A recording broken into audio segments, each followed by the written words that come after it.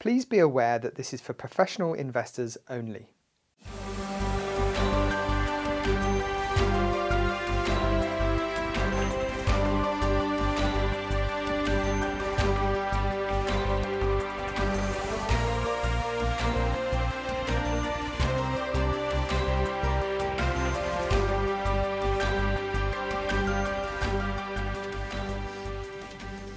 Good morning. It's Wednesday, the 17th of March, 2021, and it's time again for your morning espresso. To kick things off this morning, first of all, if you need a simultaneous translation, if you're watching live, then you can access that by clicking on the button below. There's a Q&A button there as well, but as ever, you can always send any questions you might have to nordeafunds@nordea.com. Right, in time-honored fashion, I am joined this morning by our senior macro strategist, Sebastian Gali. Good morning, Sebastian. Good morning. Hi. So, Sebastian, recently the ECB have announced that they are going to be accelerating their bond repurchasing program. So I just wondered what that meant for or means for us as investors.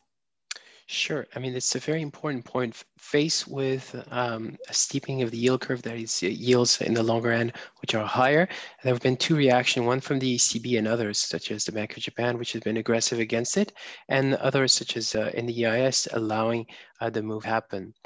Now, if we focus on what it means for the Eurozone, it means if you look at this graph or the spread between the Italian and German 10-year yield, so how much more risk is there in Italy versus Germany, you can see that it started to trend down on the back of this aggressive action by the ECB. It's not only that they say they will be more aggressive, probably you're looking at 20 to 40 billion a week of purchases versus a low that we've seen at the beginning of the year of about 12 billion.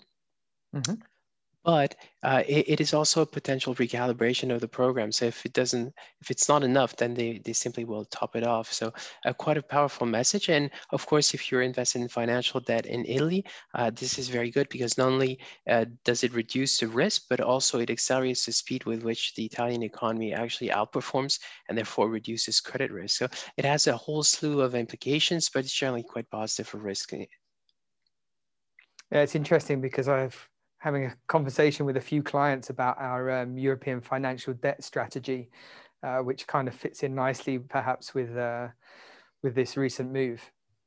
Indeed, I think that's one of the critical zones. So some of the high yield companies in the financials are to be found in Italy. Some of the highest risk in Europe are to be found in Italy as well as Greece. And if things are improving, then it's quite a good credit story. Yeah. So let's move across to the other side of the Atlantic now. What are Fed expectations? Because there's been some news on that front as well. To know what Fed expectations are, you have to read the curve. Basically, it tells you what it is, but it's more complicated than this. So the expectations right now is that by the end of 2023, we will have our first rate hike.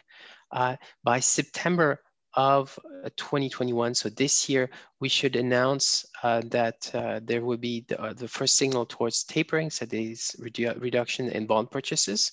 And in the beginning of the following year, they start reducing these purchases, and it takes roughly a year for them to stop it. So you're well into 2022 when this happens. So it's a complex set of moves, but of course, what the Fed will do on today, on Wednesday, is basically to mostly try to fight against the perception that it's going to be tapering, fight against the perception that it's going to be rate hike in 2023, and announce or forecast there will be none, for example. Yeah, I was on a call yesterday with DoubleLine of Jeff Gundlach fame, and they were talking about exactly this. They don't think there's going to be tapering for at least 12 months. That was their prediction. I think there's going to be, you're probably looking at the beginning of the next year, basically, for tapering. I think that the signaling of tapering, and probably in the second half of the year, you do get this tapering. Average inflation targeting means they don't have to do much. And they don't have to be very aggressive, but when they are aggressive, they have to be quite aggressive. So it means a steep curve, all things equal. Yeah, great. Let's summarize, shall we? We have a slide here. If we can pull that one up. So first of all, the ECB is protecting the peripherals. You mentioned Italy there a couple of times against significant setbacks. So yeah, that would be the direction of travel. Yeah, exactly. And financial debt is the high beta, if you want, the high risk type of a position you can have in Italy as well as in Greece. And of course, those which would benefit the most. And you have to add the Mario Draghi effect in Italy, which is considerable. Yeah. And over in America, they are look to keep rates on hold for a while at least. And, that means a steepening of the curve and also has an impact on euro dollar as well. Yeah, we do think so. Right now, the dollar, the U.S. Treasury curve has stabilized at a certain level, roughly about 160, and the odds are that it's still going to move somewhat higher by 10 to 20 basis points on the back of lack of action from the Federal Reserve. The market will test the Fed a little bit more, and that should also drive some dollar strength. So we think that over the next few months, euro dollar is probably going to head towards 115. Great. Well, thanks for joining us this morning, Sebastian, and speak to you soon. Thank you so much. Great. So now we're going to move on to the main section. And today I'm joined by Erik Pedersen.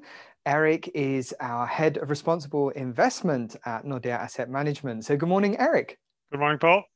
Hi. Hi. So Erik, I don't know if you saw last week, but I had Michael and Cecilia on because the 10th of March was a very important date for the asset management business as a whole. Yeah, I did see, and I have to admit I have almost daily conversations with both Michael and Cecilia on this issue, because clearly it's the biggest thing that's happened in asset management for the last 20 years, is what I say. So, of course, what we're talking about is the new sustainable finance disclosure regulation that came into force last Wednesday. Right. So my first question really was, what does it mean for you as head of responsible investment at Nordea Asset Management? Well, for the asset management industry, as I said, I think it's the biggest thing that's happened for the last 20 years. And for me personally, it means that an area that I've been working on and which I'm very passionate about, and which has been maybe if you go back 18 months, still a little bit of a niche in asset management, is now a fully regulated area, and a level of interest in this area that's just huge. I mean, if you look at the flows, ESG products are taking almost all of the European flows, and even in the US. So this is just huge. And of course, we are right in the middle of it as the responsible investments team, because we are the ones who drive the strategy for ESG and for responsibility in Nordea Asset Management. Hmm. So what about from a client perspective? How much of a change? I mean, obviously it's a big change for us. It's a big change for them as well, right? Yeah, it is, because you suddenly have the situation where all of the products are classified in different articles, let's say. So according to different articles in the legislation, you have your Article 6, your standard products, which are sort of the traditional ones that don't necessarily have any ESG characteristics that they're marketed on. Then you have your Article 8, sometimes called the light green, which are products that have ESG characteristics specifically, are marketed as such. And then you have your sort of the top of the line from the sustainability point of view, your Article 9 products, which are the so-called sustainable investments in the legislation. What happened to Article 7? That's a very good question. Article 7 covers something completely different. So it's not entirely consistent when they talk about the different product categories, but that's the way it is. Okay, let's just leave that. Let's park that. Now, of course, you've always had ESG governance responsibility, but now as a result of this change, it's actually a legal requirement. So, how significant is that regulatory change? Obviously it's now a legal requirement. So yeah, I guess but it's really big. And it's actually, when I said before that for the Article 6, they don't have any ESG characteristics, it's true that they are the products that are not marketed as such. But even for the Article 6, you have a legal requirement now that those have to take into account all investment strategies in Europe managed by companies with more than 500 employees need to take into account ESG risk to the portfolio, so what we call the financially material risk. So whereas historically you can have had products that were marketed as an ESG product on the back of the fact that the PM would look if there were climate risks, for instance, that would influence the valuation of the portfolio. That's not enough anymore. That's actually a requirement even for the Article 6. And then when you move to Article 8, suddenly it's a different story. Now you also need to have some extra ESG characteristics, and they can not only be on the risk management side, so not only focused on the effect of ESG factors on the companies or the issuers you invest in, but also on the effect of those companies and issuers on the world around them, on the environment and the social issues. So Erik, I think you had a slide on this because, like you say, Article 6, even that's touched. So basically the whole universe is touched in some way by this, but there are these layers, and you had this nice slide. Perhaps you could talk us through that. Yes, I can. And what it shows is that we really manage both the legal risk, but also the reputational risk, the risk of being perceived as greenwashing at 3 levels. So at the bottom level, that is what is required for every single investment strategy now, even the Article 6 ones, where you have this legal requirement to manage the financially material ESG risk, the risk of ESG or sustainability issues impacting the value of the portfolio. Now, as I said, you had products before that made this claim and on the back of that sold as ESG, but that's not good enough anymore under SFTR. So if you want to sell yourself as ESG or sustainable, if you want to be Article 8 or 9, then you have to add on top of this management of the risk to the portfolio, you have to add some management of the risk to the world around the company or the issuer that you invest in. And that's what we call the outward materiality, the outward part of the double materiality, this term used by the EU Commission in this sense. And then all the way on top, you have a level of management of these issues, which is at the firm level. That's where you have the principal adverse impacts screening, again, weeding out the companies that are most vulnerable and also have the most impact on the environment and on social issues. And you also have your traditional norm screening and all the things that need to be managed at the level of the company as well. Yeah, that's an important point, isn't it? That here at Nordea, we have this overarching, set of rules about what we can and can't invest in, which plays into the whole range. Yes, yes, it does, and that's why again.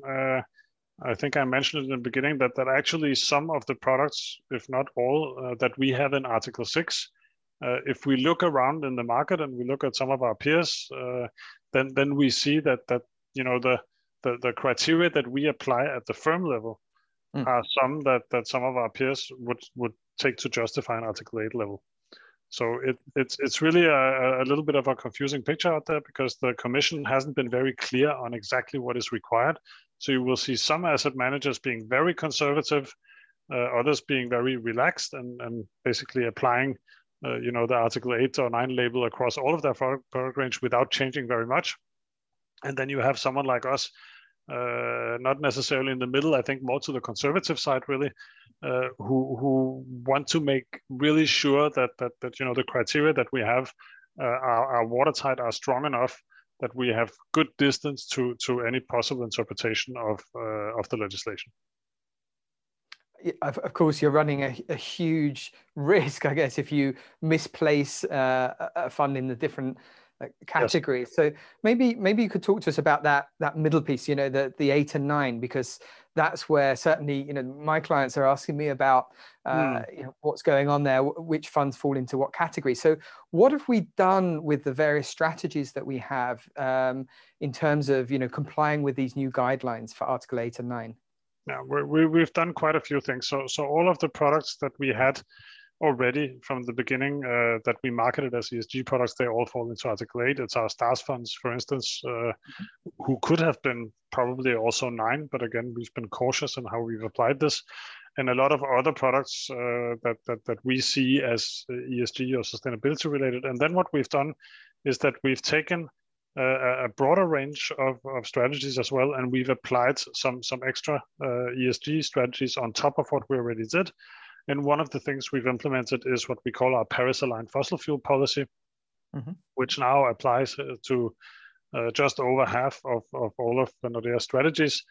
and really, to not spend too much time on it, but what that does is it goes in and looks at every company in the fossil fuel sector. So you have your producers, you have your distributors, you have your utility companies and so on, and goes in and looks at them and says, does this single company have a good plan? Does it have a clear plan, and does it have a proven track record of having started to implement that plan to comply with the Paris Agreement? And today, none of the oil producers can qualify under these criteria. Quite a few utilities actually do, and what this does is that it allows you to, instead of put a blanket exclusion on every utility that uses coal for power generation, to look at which ones are in a process of moving, which ones have already invested heavily in renewables and are phasing out their coals, have put out plans for how they're going to do that. Those are the ones that we want to invest in. The ones that haven't started the transition yet are simply too big of a risk, both from the financial materiality side, but also from the point of view of the effect on the environment and on global warming. Right at the beginning there, you mentioned the dedicated ESG stars strategies that we have. And of course, we have equity and fixed income stars solutions. Yes, we do. How comes these are falling into Article 8 and are not considered Article 9? Yeah, but that's a reflection of our conservative approach to the classification. And we are looking over, and I think we're waiting a little bit to see how the regulators are going to in the various countries, because we cover, as you know, most of Europe and also outside. So we need a little bit of feedback on how does the regulator see this. And you mentioned it before. This is very broad in terms of the interpretation, what people have done. Maybe not so broad in 9, even though there are some products that I would consider to have, how should we say, not necessarily the same ESG standard that the stars have. Which peers have classified as 9. Yeah.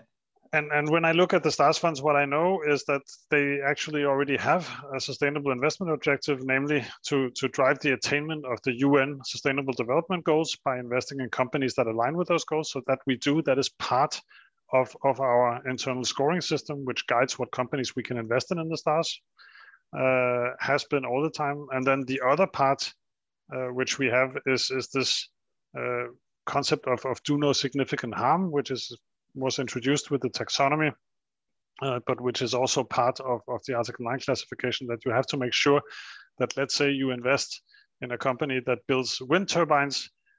That's a big plus, of course. That's very well aligned with the SDG 13. But if they produce those wind turbines using child labor, then they are doing significant harm on the social side. Then you cannot have those in a so-called sustainable portfolio. So that filtering is very easy for us in the stars, because we already have a highly labor-intensive process, which involves a constant back and forth between ourselves and the responsible investments team, the fundamental equities team, and the fixed income teams that work on the stars funds, and our investee companies, where we do the engagement together with the investment team. So this kicking of the tires that DNSH, or do no significant harm, really is, we're already doing that. We've been doing that for a long time. And so I think I would be comfortable myself in classifying these as Article 9, but as I said, we want to make sure that we are conservative and that we don't overstep any possible interpretation by either regulators or our clients, because we do have a reputation and some standard to protect when it comes to sustainability. It seems to me that the conversations I'm having with clients as well, that they're a little bit hesitant as well. I think that everyone's waiting to see where the dust settles before making any final decisions.